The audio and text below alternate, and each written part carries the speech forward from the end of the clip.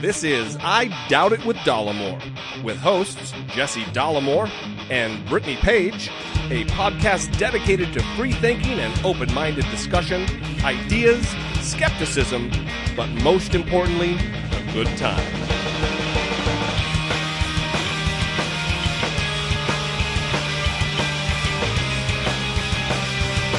All right, let's get this thing going.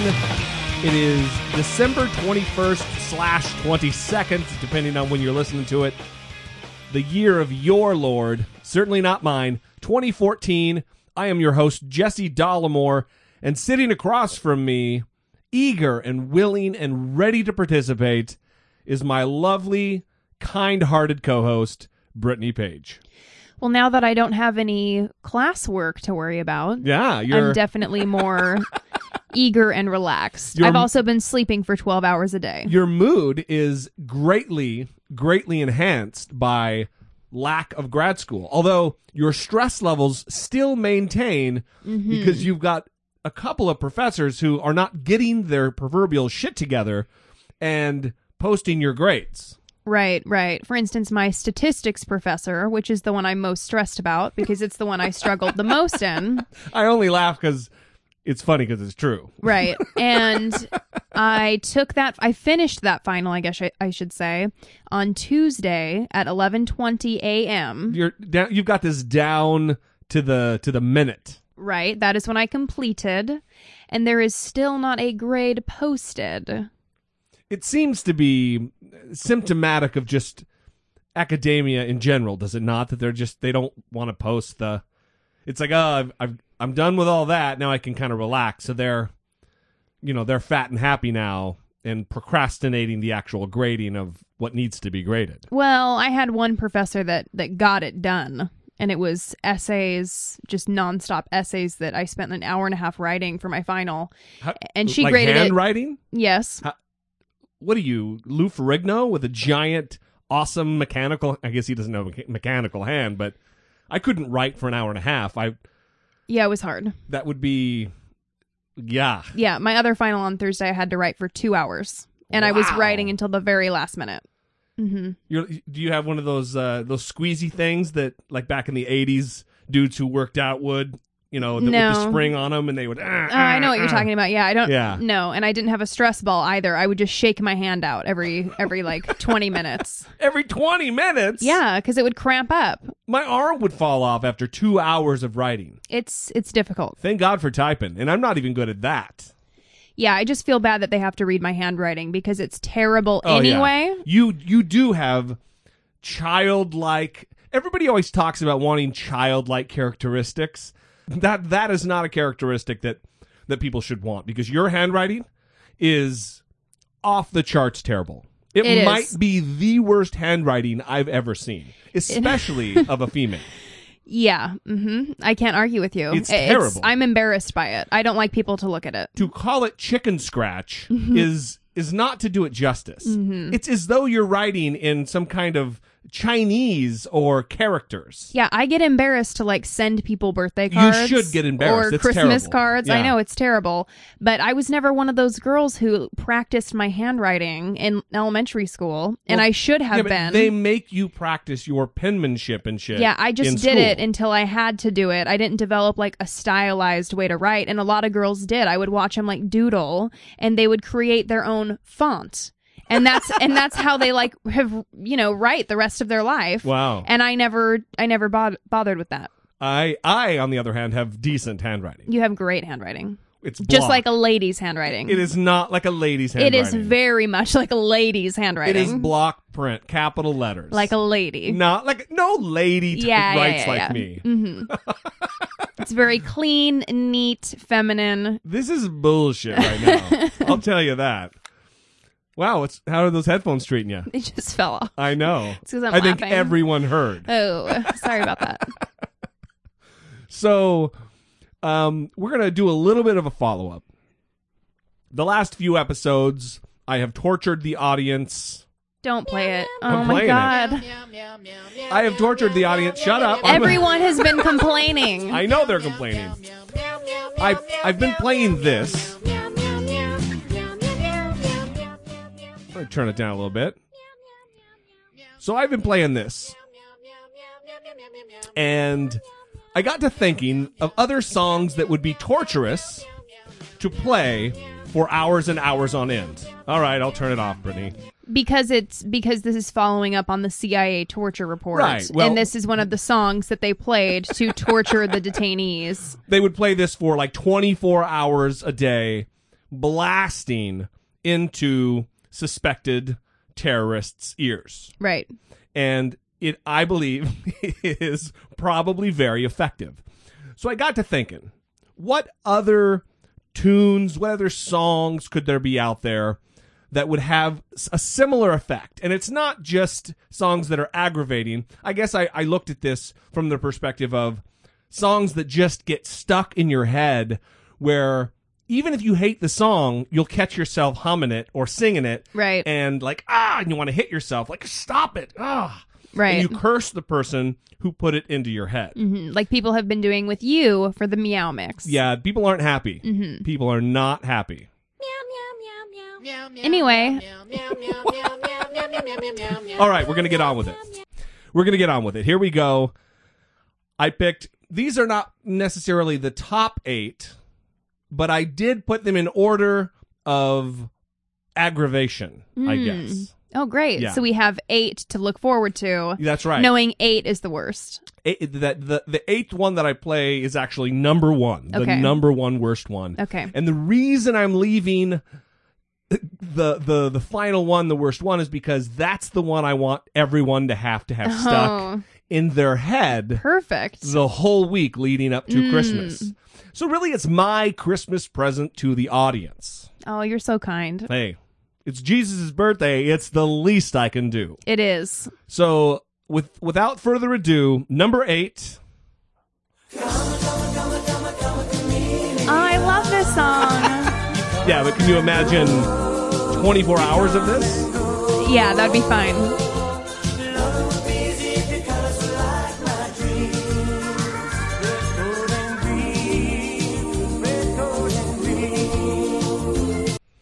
No.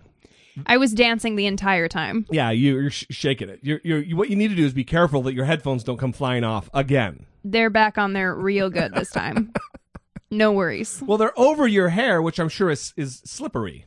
You know, it's soft and luxurious, like a Pantene commercial. Yeah, it's over my hair. That sounds weird, but they hurt my ears, so I like the hair to buffer it. No, anyway, that sounds like pussy shit. So, so the second one. So let's talk about that. The Karma Chameleon by Boy George, or more, The Culture Club. More accurately, you're right, the Culture Club. I remember this when I was a kid. I'm a little older than you, but I remember walking to school. I had like a half a mile walk to school, and I lived in this very tiny, small, when I say tiny, I mean less than 1,000 people in this little town in northern Idaho. And up in the mountains where it was, I mean, there were days where it's like 10, 20 below zero, super cold. No, and thanks. This song kept me company. Did it make you feel warm? Because it sounds kind of... No, I was tropical. I think I always knew that's not a song I should announce that I like, because Boy George, What? even at the time, was such a weirdo. No, that's too bad. Well, when you're a little kid, you know It's weird that you picked up on that. that it was androgynous, and that kind of weirded me out. Yeah. Yeah. Well, it's what it is. I was. It was. Look, I grew up in a super conservative Christian household, and I was a little kid. So that's what I got. And it didn't torture me. It was like a guilty pleasure. Right. Well, it's a great song. Right. Even today, it's a great song. But can you imagine it 24 hours a day on, level 11 of volume? That would, especially if you're from Islamabad. Right. Well, if I wasn't me, I think it would be a problem. But I could dance to that song for hours. All right. Well, how about this one? 24 hours on blast. Oh, my God. No. No one likes this song.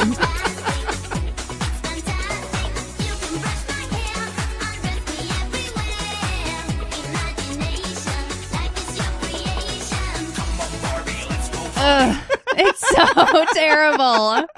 It's like Aqua Net or something, isn't it? Aqua. That's my favorite part. Come on, Barbie, let's go party. Oh, wait. Aquanet is Hairspray. I got confused. That's right, yeah. Never mind. So that, I think by any standard, that is terrible. Okay, yeah, I loved that song when I was younger. When was this out? Like 99, 2000? I don't know. Probably. That sounds right. about right, yeah. And it is horrible. Horrible. I can't even believe it was a popular song. In doing the research for this segment, and yeah, I tortured myself by listening to lots and lots of shitty songs. There's all kinds of weird, like European electronica that was supposed to be music that would be of this ilk that I had never heard of. So they weren't guilty pleasures or stuck in my head. Well, some of our listeners may like this song because apparently they are a Danish-Norwegian dance pop group. That's what I mean. I just Googled it, and the song came out in 1997. So for our listeners, we have a verified listener in Denmark. Who loves to S in your mouth at times. He's not a fan of Jesse or his politics, but he seems to really dig on Britney, so that's good. I wonder what if this was like a #1 hit. In that country. Right. All right, well, moving on. This was a distinctly American hit. I don't know if it made the worldwide charts, but it will live in infamy forever, and here it is. Who let the dogs out? Who let the dogs out? Who let the dogs out? Who let the dogs out?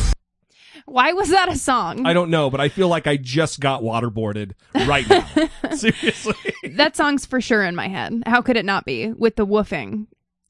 That's terrible. But that is another one that if I left it there, the majority of our listeners would go on throughout their day with this in their head. Who let the dogs out? Who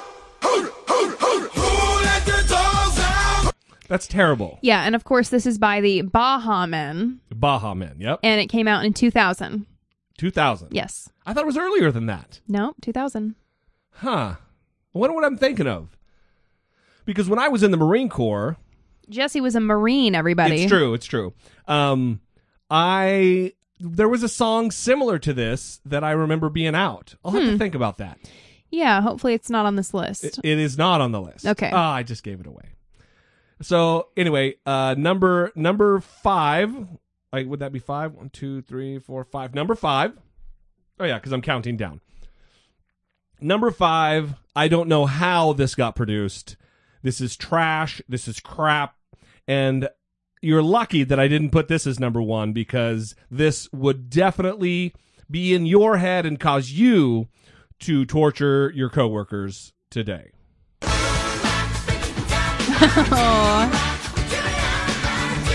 Yeah. You're ruining the song. Oh, sorry.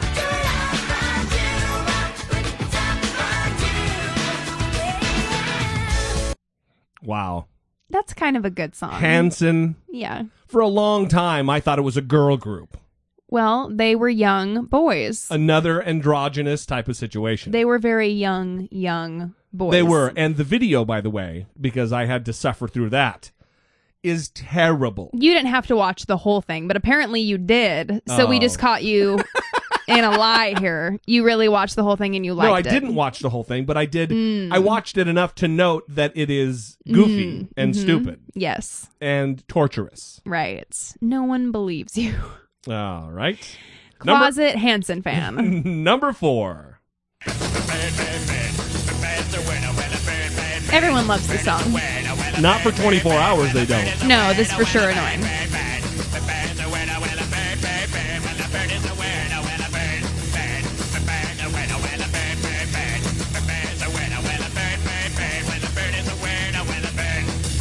Most recently, that has been in the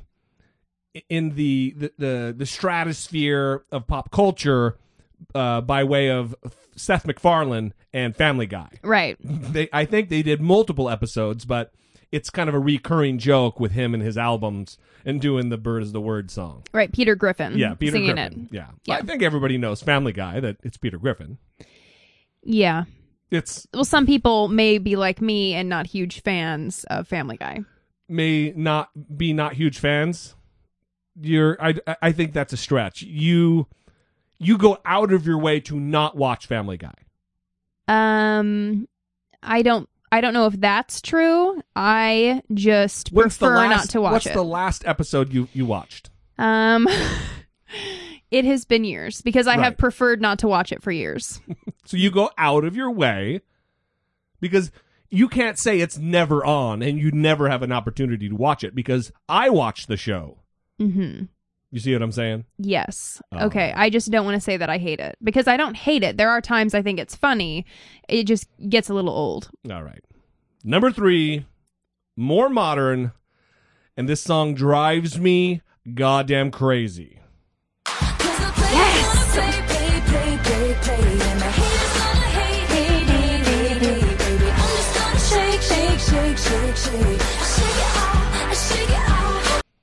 Okay, so I love this song because the Postmodern Jukebox, right? Yeah. Is that the name of the band? Yeah. They covered this song, and they cover lots of modern songs, but with a throwback to different eras. Kind of a jazz.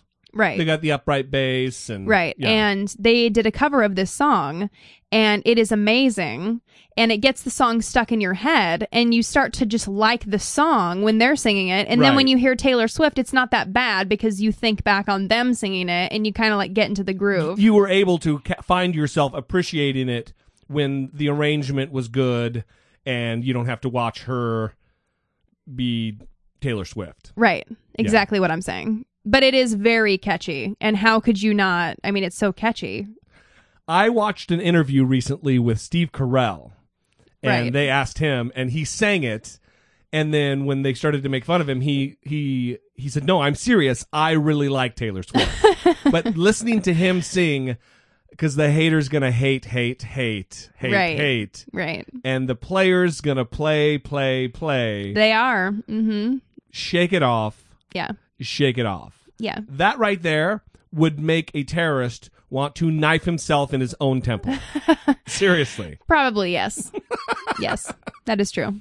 All right, we're coming up on the top 2, and I have to start apologizing now because either one of these would make you want to jump off a bridge. Oh my God.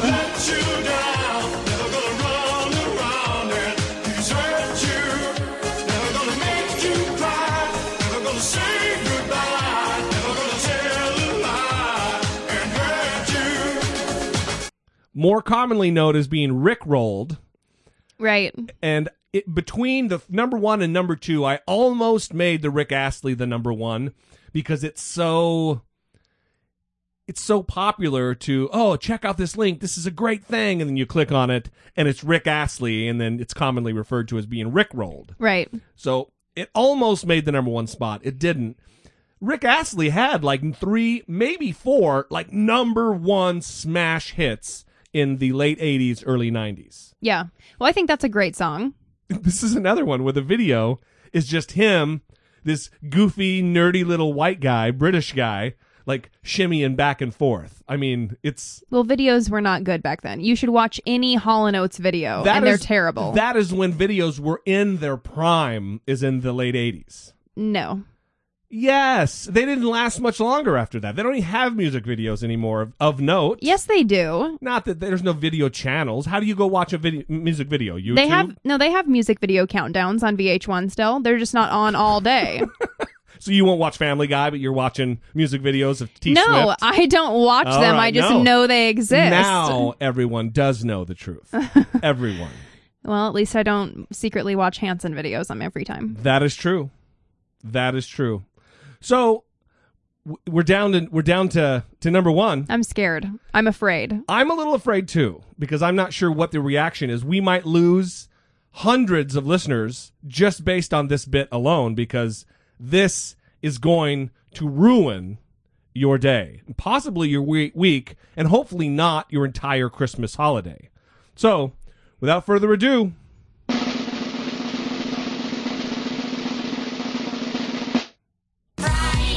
Oh my God.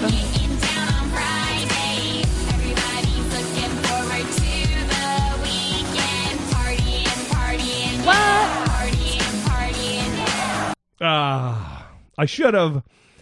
I pre-programmed. I took snippets from the songs because I don't want to play the whole songs, and I only left between 10 and 16 seconds of each one. So I should have. I should have left more of that song because that I'm seriously that is a weapon. Yeah, That's an audio weapon. That would be a great one for the CIA to use. Take note, CIA. You wouldn't even have to hang someone up by their upside down or put them in a stress position. They could be sitting comfortably in a lazy boy with a beer and a pizza, and you play that song for 15 minutes, and someone wants to poke their eyes out. You know what would be funny, though, is if one of the detainees really loved it and seriously was just getting down to it, dancing. Every time the interrogators come in, he starts party and what? Yeah. That would be amazing. And I hope there would be video of it as well. That would take immense discipline. Can you imagine Khalid Sheikh Mohammed just getting down? Friday. Oh, God. Oh, wow. We're going to hell. Sorry, everybody. So, what other ones, audience? I'd like to know. Listen, there were many, many others that I could have gone with, and I decided to land on these, but these are by no means are the top 8. Although I think that my top 1 and 2 are pretty solid. Yeah, I think you did a good job there. For being evil. Yeah. You left out one, but that's okay. What one would that be? Life is a Highway by Tom Cochrane. Life is a highway. And I would like to note that we heard that song the other day. This is what reminded me of it. And I said... Yeah. For you new listeners, that is the sound of Brittany tooting her own horn. Are you ready for it? No, I'm getting ready to. It hasn't happened yet. I know. Should I put the drum roll on for No. you to get ready to toot your own horn? No. Here we go. So that puts me in a very awkward position to continue telling my story.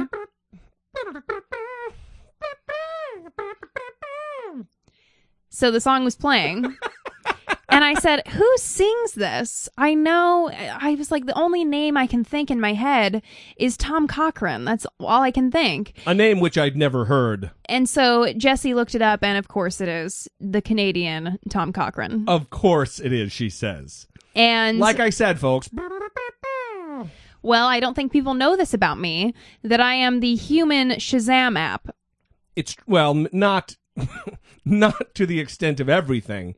But certainly the 70s, disco, Marvin Gaye era, that kind of stuff.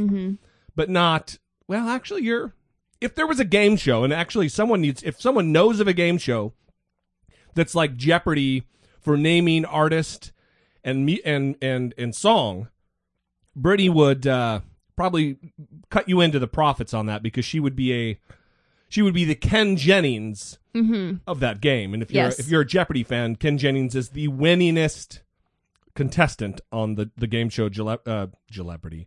On the game show Jeopardy, and Brittany would rival that kind of winning streak because she's a freak. Freak of nature. This is true. Kind of stuff. True. So that's it. Let's move on. This just happened. Instagram just, this isn't a topic we talk about all the time, nor are we going to spend any time on this. But recently, Instagram kind of redid their numbers and their following and followers and all that, and they deleted accounts that were spam or fake or whatever, and a lot of celebrities lost a lot of followers. In recent episodes, we talked about Donald Trump trying to legitimize his option or his option of running for president because of the fact that he has 2.7 million Twitter followers. So according to Donald Trump math, the more social networking followers you have, the more legitimate your run for public office would be. So you made the comment that Justin Bieber, right, has like 56 million Twitter followers. Right. So he would be the ideal president. Right. If he was an American. Right. Thank God he is not an American. It's one of the most large catastrophic tragedies that Canada has hoisted upon the United States is Justin Bieber. But he, in the whole restructuring of Instagram, he lost 3 million followers, so he's less qualified to hold public office today than he was a few days ago. Right. So sorry, Donald Trump. I mean, I guess you're welcome. Because he has less competition. Yeah, that's right. That's right. Well, I mean, like I said, it wouldn't be president. It would be Prime Minister of Canada. Which, who cares about that? Yeah, it's like mayor of Toledo. Yeah, no one cares. I mean, sorry, Canadian listeners, but... Right. This isn't necessarily a follow-up, but we have talked in previous episodes about a man I consider a charlatan, Dr. Mehmet Oz, the man who Oprah Winfrey made famous and gave a TV show to. A recent article, some research, some doctors compiled data, and they came to the conclusion that 54% of the claims that he makes on his TV show are either baseless or outright wrong. Right. This research was published in the British Medical Journal, and it is titled Televised Medical Talk Shows, What They Recommend and the Evidence to Support Their Recommendations, a Prospective Observational Study. That's the name of the study? Yeah, so just in case anyone wants to go look at sure. it, I don't know. So what they did was select 40 episodes of each The Dr. Oz Show and The Doctors. At random? Yes. And The Doctors is, of course, another daytime talk show with right. like 4 doctors on a panel, and they discuss whatever topics. Isn't The Doctors one where they all look like they just got pulled out of a Abercrombie & Fitch catalog? Yes, they're all very attractive. Yeah, right. Well, the main guy is. I can only think of the main guy, and he, yes, looks like a... Well, I just, every time I've passed by that show while scanning channels on TV, I think to myself, I've never had a doctor that looked like any one of these people. I have, but we'll get to that later. So... Wow. For the Dr. Oz show, the episodes that they randomly selected, they evaluated all of the recommendations that Dr. Oz gave and that the doctors gave during the shows.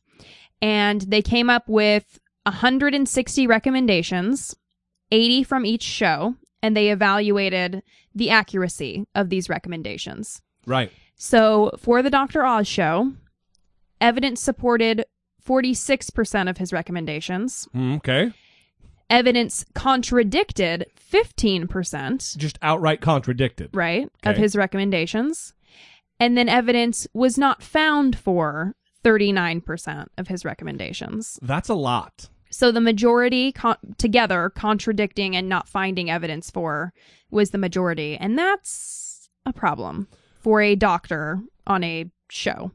Right, who's putting himself out there as an expert, who has millions of viewers, and who is well respected by those viewers who just happen to not be skeptical enough of his claims. Right. And for the doctors, should we give the doctors breakdown? I do not care about them, but yeah, sure. Evidence support. Well, I mean, someone may. Yeah. Evidence supported 63% of their recommendations, so that's good. Yeah. Contradicted 14%, not great. And was not found for 24%, so still not great. Still not great, but better than Dr. Oz. Right. So the overall recommendations, I guess, that they gave after doing this study, they say anyone who followed the advice provided would be doing so on the basis of a trust in the host or guest rather than through a balanced examination of benefits, harms, and costs. The near absence of potential conflict of interest reporting further challenges viewers' ability to balance the information provided, because they also found that both the doctors and the Dr. Oz show never talk about possible conflicts of interest with the recommendations that they're giving. Right. Like what kickback they're getting from whatever company they're promoting or whatever. Right. Exactly. So the overall result, the authors... It's the food babe problem that we have. Right. So the study authors suggest, quote, consumers should be skeptical of any recommendations provided on television medical talk shows, as details are limited and only a third to one half of recommendations are based on believable or somewhat believable evidence. Right. So be skeptical is the main thing they say. Always be skeptical. be skeptical of what we're telling you right now. To live a life of skepticism is not a bad thing. It doesn't put you in this category of oh, he's just negative, or that's not what it is. It's just you want to challenge the evidence that's been provided you. Make sure that you can back it up. Make sure it's verifiable. Don't take claims from addictinginfo.com or hightimes.com or motherjones.com or collectiveevolution.com. None of those are credible sources. Yeah. If they were, they would have outside links, citations for the information they're giving you. Right. And in this article, they kind of S on all TV doctors. Good. No, which is not okay with me. Well, which ones are good? Dr. Drew.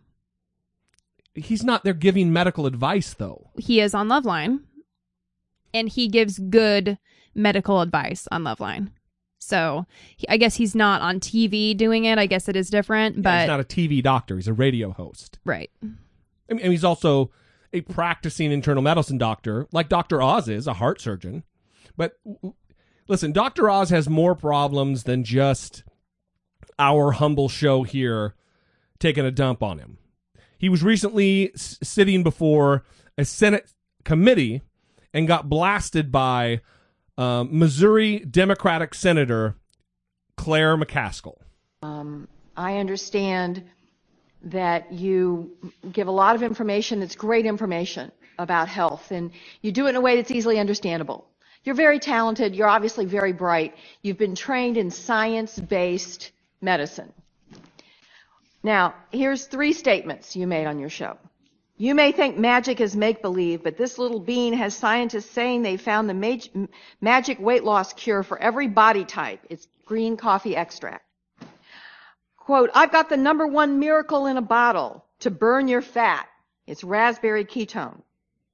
Quote, Garcinia cambogia. It may be the simple solution you've been looking for to bust your body fat for good. I don't get why you need to say this stuff, because you know it's not true.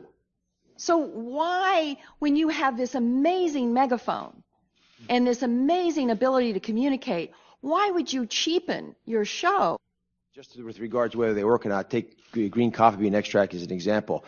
I'm not going to argue that it would pass FDA muster if it was a pharmaceutical drug seeking approval, but among the natural products that are out there, this is a product that has several clinical trials. There was one large one, a very good quality one, that was done the year that we talked about this in 2012. Listen, I want to know about that clinical trial, because the only one I know was 16 people in India that was paid for by the company that was in fact, at the point in time you initially talked about this being a miracle, the only study that was out there was the one with 16 people in India that was written up by somebody who was being paid by the company that was producing it. Well, this paper argued that there was no one paying for it, but I have the 5 papers actually, plus a series of basic science papers on it as well. But Senator McCaskill, we can spend a lot of time arguing the merits of whether green coffee and extract is worth trying or not worth trying. Many of the things that we argue that you do with regard to your diet are likewise criticizable. If I can just get across the big message that I actually do personally believe in the items that I talk about in the show. I passionately study them. I recognize that oftentimes they don't have the scientific muster to present as fact, but nevertheless, I would give my audience the advice I give my family all the time, and I've given my family these products, specifically the ones you mentioned. Then I'm comfortable with that part. I mean, I've tried to really do a lot of research in preparation for this trial, and the scientific community is almost monolithic against you in terms of the efficacy of the 3 products that you call miracles. And when you call a product a miracle and it's something you can buy and it's something that gives people false hope, I just don't understand why you need to go there. Wow. She was taking care of biz. We should have played the taking care of biz segment intro, because she just devastated him. Right. Where she's talking about a study that involved 16 people in India that was funded. The study was organized and funded by the company who creates green coffee bean extract. That's right. That evidence is damning, to say the very least. Well, and it's a problem that Dr. Oz is a doctor, and like she said in the beginning, you were trained in science, right, and medicine, and why are you, admitting here that you promote things that don't have the best scientific backing. Right. Like he said that. What are you talking about? Right. That's Well, what he you should says do. That he knows that they wouldn't pass scientific muster or be able to pass the FDA's rigorous, almost too rigorous standards for proving what they do, what a drug will do. Mm-hmm. And if the FDA want to prove it because it doesn't meet the standard of matching the claims, then what's the problem? There's a problem with that when you are screaming from the mountaintops to your millions of viewers about a product. So I don't want to beat this horse to death, but we do have 4 quick clips that we played on a previous episode talking about Dr. Oz, and I want to just refresh my audience's memory about what kind of charlatan Dr. Oz is, and the fact that he promotes Reiki, an energy medicine where you wave your hands over people. He has people do this while he's operating and has someone's heart open on the table. So today, I'm revealing my ultimate alternative medicine secrets. If you've got a medical problem you can't solve, you may find the answer in the next few minutes. Start by paying attention to this. It provides me a good segue into what I think may be ultimately the most important alternative medicine treatment of all. And we are embarking on this whole new vista of opportunities. It broadens dramatically the spectrum of where we might be able to go in our bodies. And this is the area of energy medicine. And joining me today is Pamela Miles. Pamela's actually been to the operating room with me where we have done Reiki, and you're a Reiki master. My wife Lisa's Reiki master. So, right, he's saying that she's been in the operating room, and he's a heart surgeon. So he's got someone's chest opened up on the table, their heart exposed, and he steps back from the body, from the person, the human being on the table who's having their operation done. Their life is in his hands. He steps back from the table and allows some whack job to wave their hands over like a magic ceremony. Yikes. That is not a good sitch. It's appalling. Who gives this guy a license and privilege to practice in an actual credible hospital? Well, I mean, he has to obviously be a good heart surgeon because he's performed successful heart surgeries. Sure. But it is a little troubling to know that he puts investment in something like Reiki. He's going off the deep end. So when the kids get sick, when I'm out of sorts, she actually comes by. I can't even tell when she's treating me. Sometimes she secretly treats me. She thinks I'm in a bad mood. And I see hands moving around, but I actually feel the heat. If you don't mind, maybe we can do some Reiki. And certainly. Have you had Reiki therapy before? I have not. Okay, so once you try it, and as you're doing, if you don't mind explaining, Pamela, a little bit about Reiki. Certainly. Reiki is a balancing practice. And so rather than addressing the headache or whatever else is the problem, what it does is it influences the person's overall system toward balance. And then as her system becomes more balanced, symptoms tend to fall away. Then over time, for example, if you get headaches, you may find that you get them less frequently. Do you feel anything, Dalita? Oh, yes, my headache's going away. Your headache's going away. Do you feel any heat? Yes. Because those are usually what I feel. So the reason her headache is going away is because they're creating balance. It's because she's on the Dr. Oz show and she has cameras on her and Right. Dr. Oz hovering over her, telling her, "Hey, is your headache going away? Is it working? Do you feel Right. it?" Well, yes, Dr. Oz, and the camera and TV and all Right. the millions of people watching me. Of course I feel it working. I'm obviously a fan. I don't want to make you look like a jackass in front of everyone. Right. And he just admitted sometimes she's treating me without me even knowing. Yeah, of course she is, because it's not a real thing. Nothing's happening. The other thing is that the woman who explained what Reiki is, or Reiki or whatever, she didn't say anything. She says, "Oh, it creates balance, and your entire system. We're putting you back into balance." What exactly does that mean? I don't know. Explain with science. Explain with empirical data exactly what that means. Anyway, and finally, Here are the 3 things I want you to remember from today's show. First off, try Reiki. This alternative medicine treatment can manipulate your energy and cure what ails you. cure what ails you. Oh, please. So we'll leave it at that. Any opportunity that I can get to bring to an audience's attention that Dr. Oz is, I believe, a charlatan. Well, that anybody is.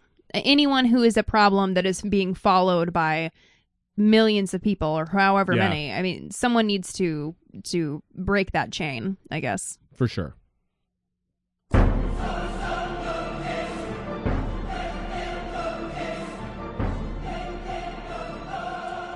Now, much to the chagrin of listener Burnt Reynolds, You know what? It's been a long time. it has been a long time.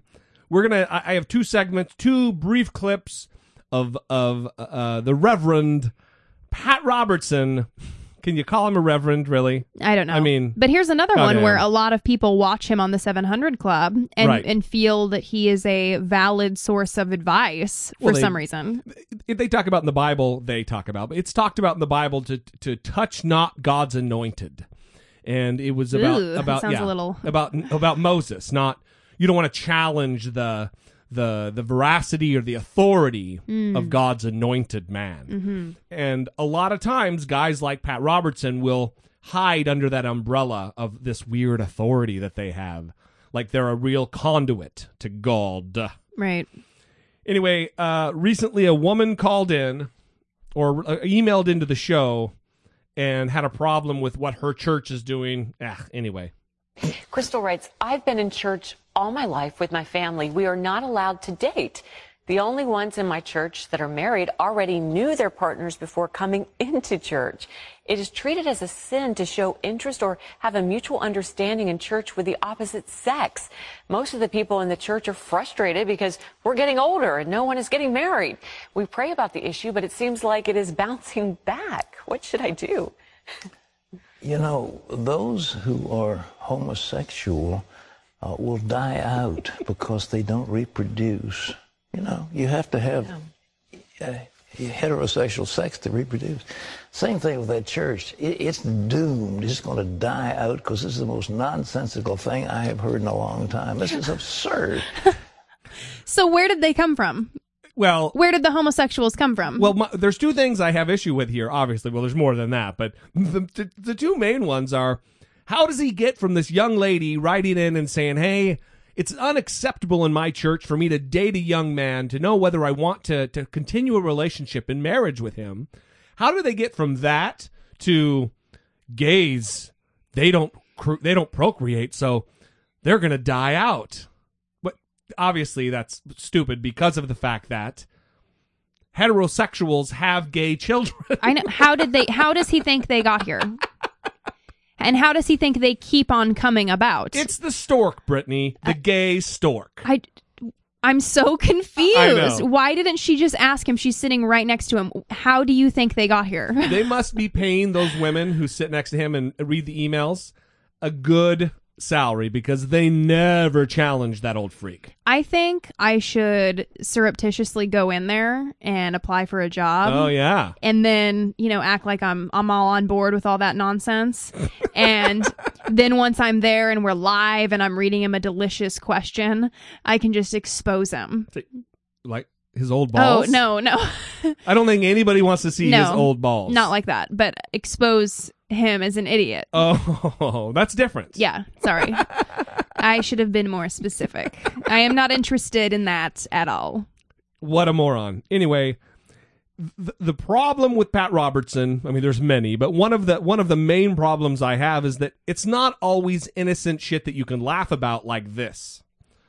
Oftentimes, it could lead to disastrous results where people are physically harmed. I'm 76 years old.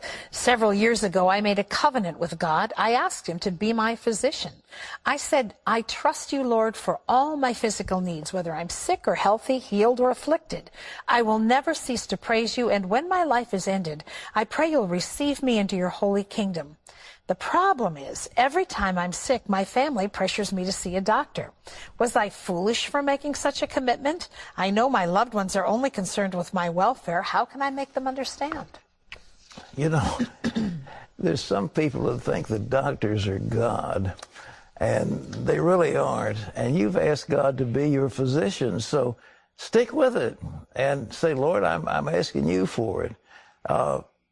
I see nothing wrong with taking medicine. I'm all for doctors. I'm so grateful for the incredible he medicine. Just said what? And the technology we have available to us. It's absolutely extraordinary, and I don't want to diminish that one bit. But you've made a commitment to the Lord. Stick with it. Don't let your family influence you. Do what you feel like doing. That is criminal. It is criminal. That is criminal. I really believe he should be brought up on charges. That is unbelievable. I cannot believe that he said that. It's beyond just a free speech issue or a freedom of religion issue. And where does this promise to God, where does it end? What if I have kids, young kids, and I make a promise with God that he is going to be the healer of my family? What then? Well, you go to jail. We've seen that happen. Not always. Right now in Idaho, they're having a big problem with these weird, culty Christians who don't allow their kids to seek medical attention, and they're dying. And the state legislature is trying to back up their religious freedom, quote unquote, via the law. Well, most faith healing cases I've seen have gone the correct way, where the parents are jailed. The family in Oregon wasn't jailed until I think the second or third kid died. Yeah. It's a precarious situation that the state, the government, finds itself in because everybody wants to tiptoe around religious rights. And in some cases, I think that's correct. But in some where these people this man could live to be 90, he could have 14 years more to live. And instead, he's likely to die if he sticks to this promise to his invisible God that he's never actually spoken to.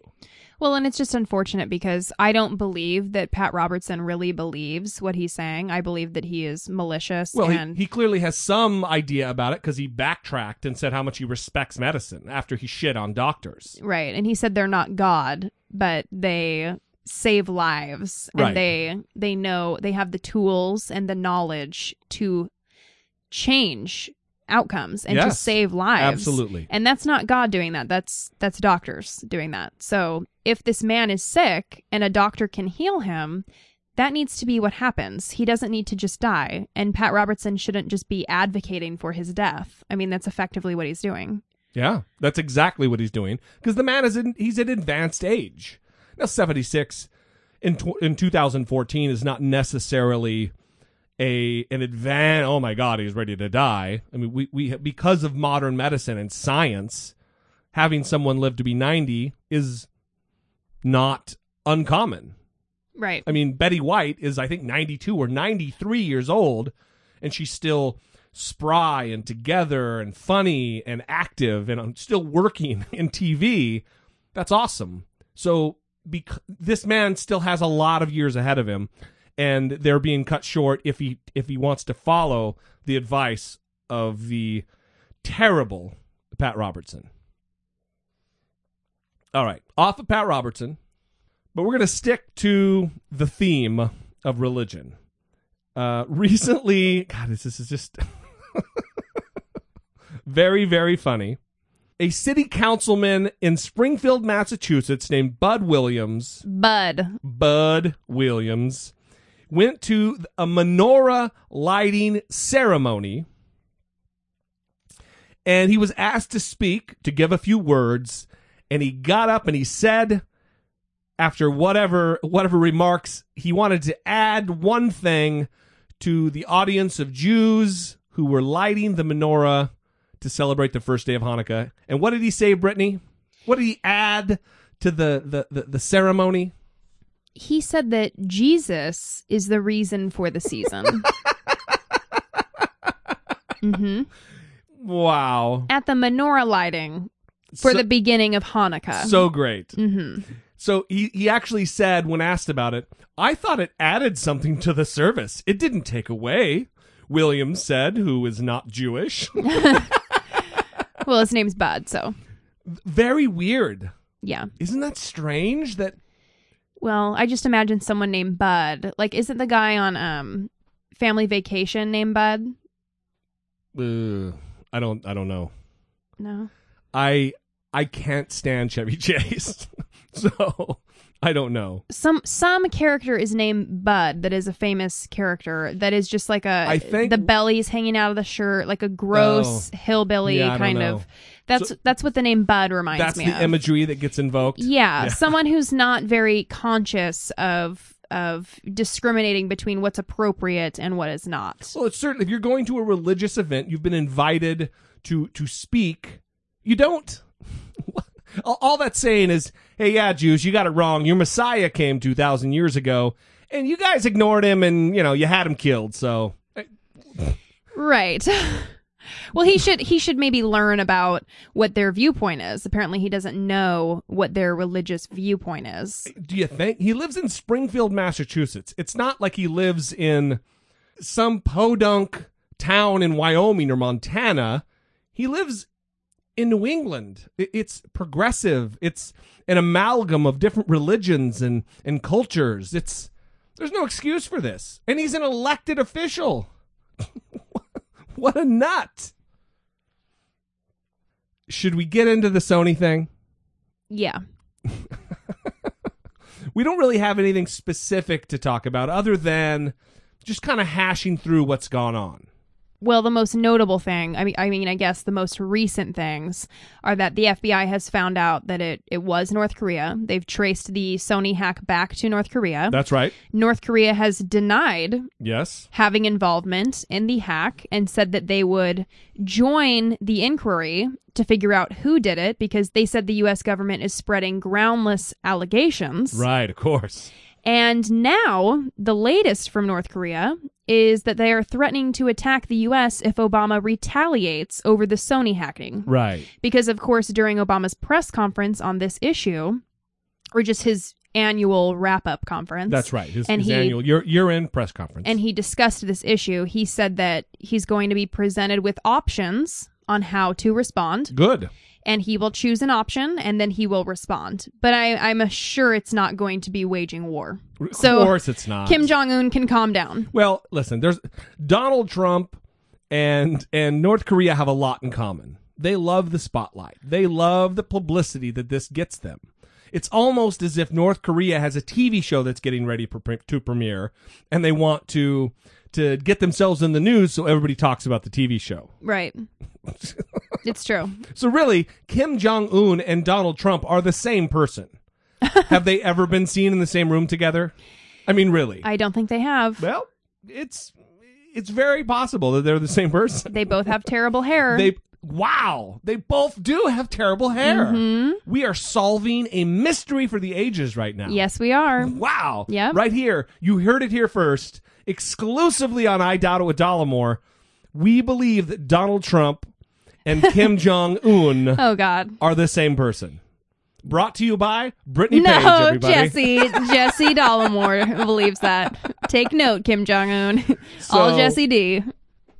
So anyway, I don't know. I mean, one, I don't believe that Sony acted right by pulling the film, but I don't know that they really had a choice if the three major theater groups pulled out. What are they going to do? Right, if show it in my living room? I mean, that's not right. If the theaters aren't going to show the movie, I mean, what are they going to do? I really hope some online service like Netflix or Hulu or whatever that has the structure in place to show this movie to the masses. We need to stand up because effectively Kim Jong-un, by being able to cause Sony to not show this movie, he is taking the power that even the president of the United States doesn't have to stifle someone's free speech. Right, because he's throwing a fit. Right. Well, if he's curtailing someone's free speech, the president of the United States can't even do that.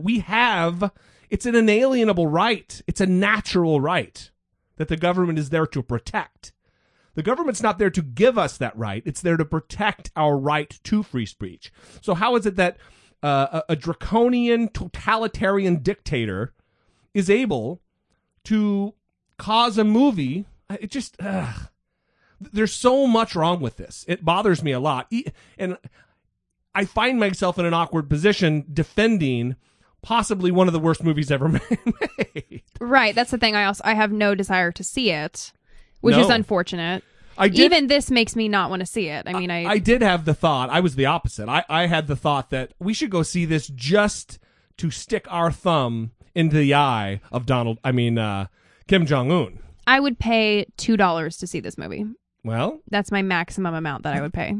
For those of you who don't know, Brittany has this thing where she'll see something and she'll immediately put a price on it. Mm-hmm. Like she'll see a nice greeting card with a fancy little owl and it's hand cut and it's like a crafty little card.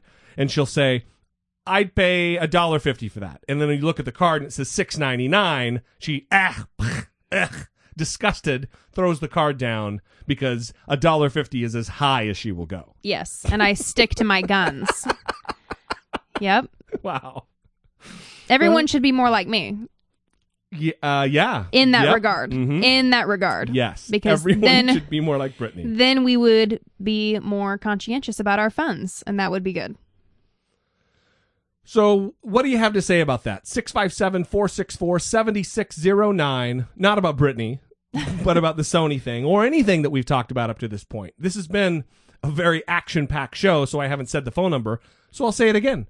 657-464-7609. You can leave a less than 3-minute voicemail. You can also email us at idoubt@dollamore.com. Or, as always, you can record yourself on your smartphone and also email that to idoubt@dollamore.com.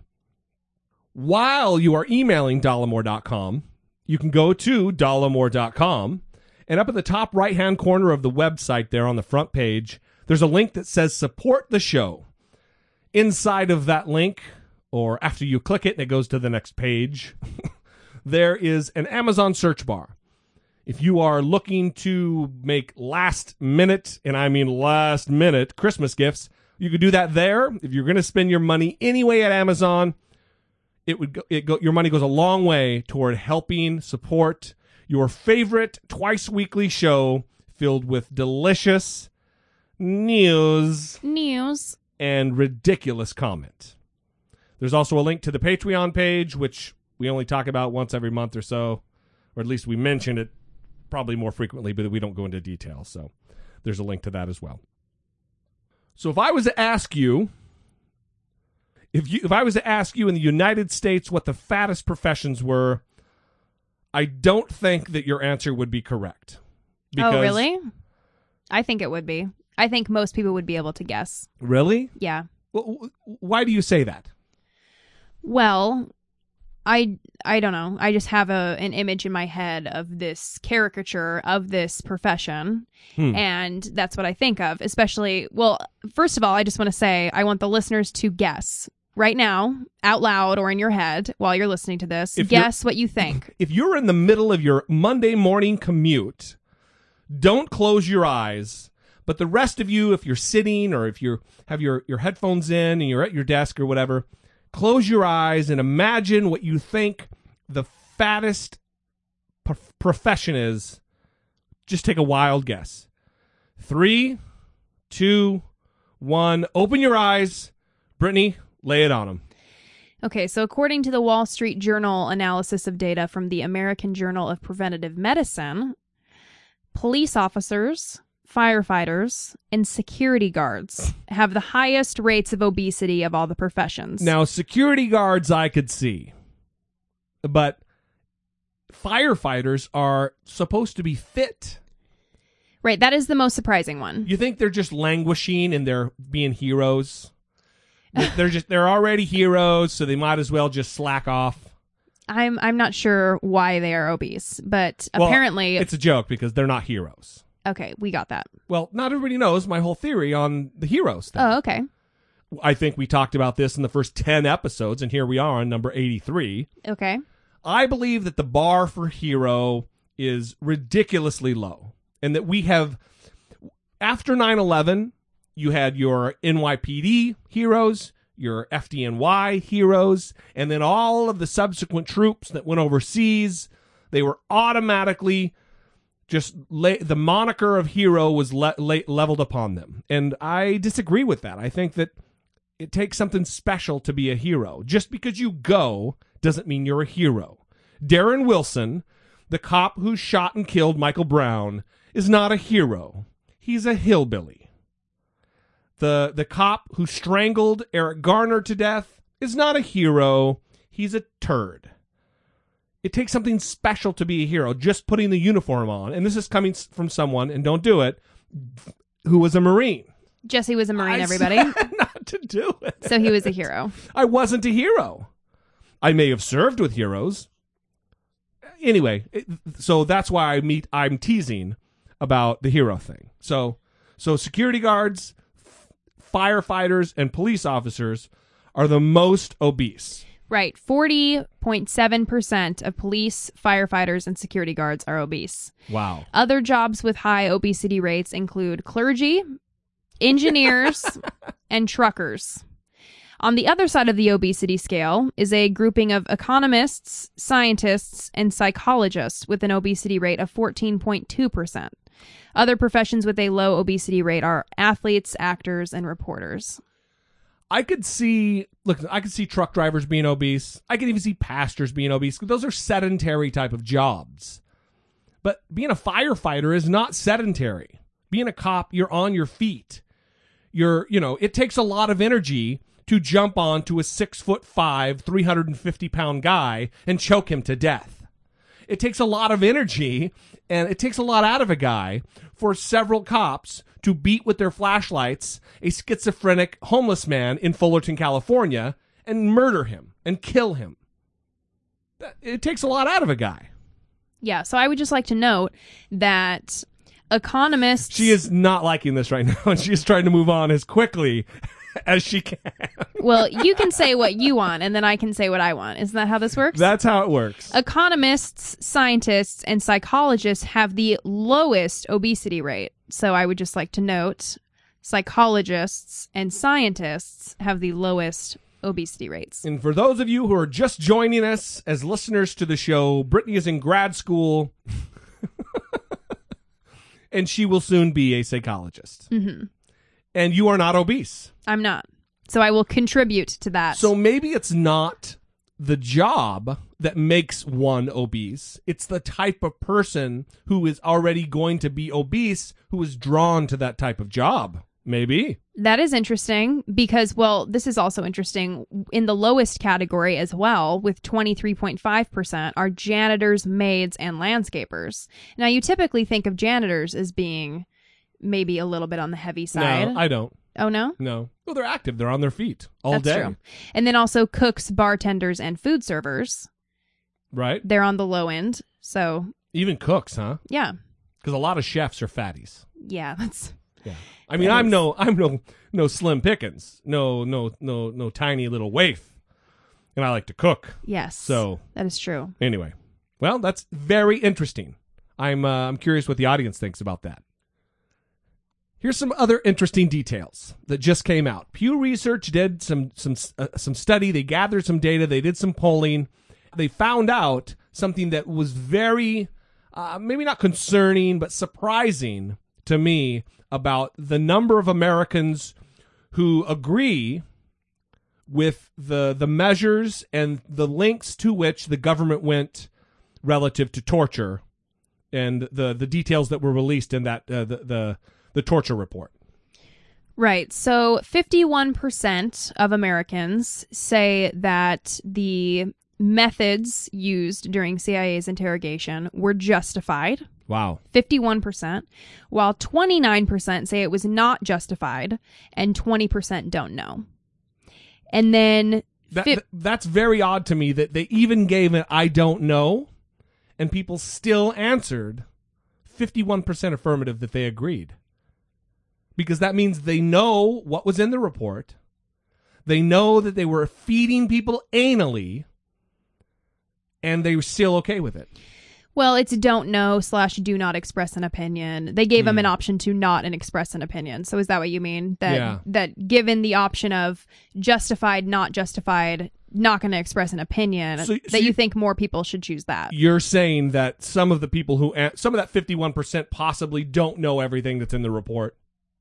No. Because that's what I'm getting at. Oh, okay. Yeah, I wasn't understanding your point. Yeah, because that's weird to me that if that 51% that answered yes, we agree that it was right, if they really know everything that's in there, that's problematic for me, that my fellow Americans think it's okay to liquefy food and have it shoved into someone's beehole. Okay, well, this might help you with that. Okay. Because 56% believe that it provided intelligence that prevented terrorist attacks. So 51% believe it was justified, and then 56% believe it provided intelligence that prevented a terrorist attack. Okay. So they're backing up believing it's justified with their belief that it prevented terrorist attacks, just like Dick Cheney said on our last couple episodes. Right. I see that. I do see that. But my personal opinion on this, and we've covered it, I'm not going to go into too great a detail, but there's other ways to get details than liquefying hummus and pine nuts and shoving it rectally into someone. Just waterboard them extra. You know what I mean? I don't believe that waterboarding is necessarily torture. So there's other ways that are still considered kind of terrible by many to get the information. You don't have to start messing around with someone and dancing on that rape line. You don't have to go that far. And it bothers me that if these people really know all of the things they did, that they're still in agreement with it. Because I don't believe we live amongst that many Dick Cheneys. So this research was conducted with 1,001 adults, and they also asked them what they are following very closely in the news to kind of gauge which latest happenings in the news that people care about most. And 35% said that they are following the protests in response to police-related violence very closely.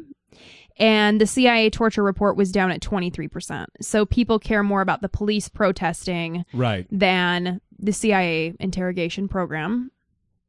So maybe they aren't as educated about what was in it than they should be. Yeah, I mean there wasn't a barometer to ask how educated they were on the topic. Listen, I'm just trying to rationalize in my own brain how that many people can hold that wild, in my opinion, that wild an opinion. It's shocking to me.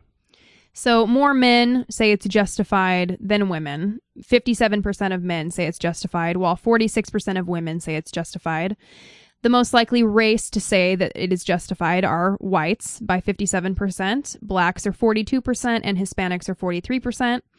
The most common age range to say that it is justified is 50 to 65 years old. Yeah. And then the political affiliation is Republican. Mm-hmm. And then followed by Independent. And Democrats in last. Yeah. And following the news very closely, 59% say it's justified. And then those who said they follow it less closely, it was 49% justified. Very weird to me. Very weird. Wow. All right. Well, I think we're going to cut it short. We've got a couple other things on the slate, but we'll leave it. I did want to say this, that I got an email this week from iTunes telling me that there might be a delay in the posting of all podcasts, not just ours, and I wanted to make you guys aware of that. Now, we are going to do a show on Christmas Eve that'll post on Christmas, and we are going to do a show that posts on New Year's Eve for New Year's Day, but I just want to let you know, if you don't see it, it's not because we're being slackers and didn't let you know. It's because iTunes isn't getting their shit together, and it's not us. So we'll just leave it there, and we'll hit those next time. As always, we very much appreciate you listening. You guys mean the world to us. If it wasn't for you dedicating your time to listening to us twice a week, we wouldn't be doing this. Or we'd be doing it and I'd be the only one listening because Brittany isn't listening to this. So, wait, what? Was something said? Right, yeah, something was said. So, listen, we love you. We appreciate you. Until next time, for Brittany Page, I am Jesse Dollamore, and this has been I Doubt It.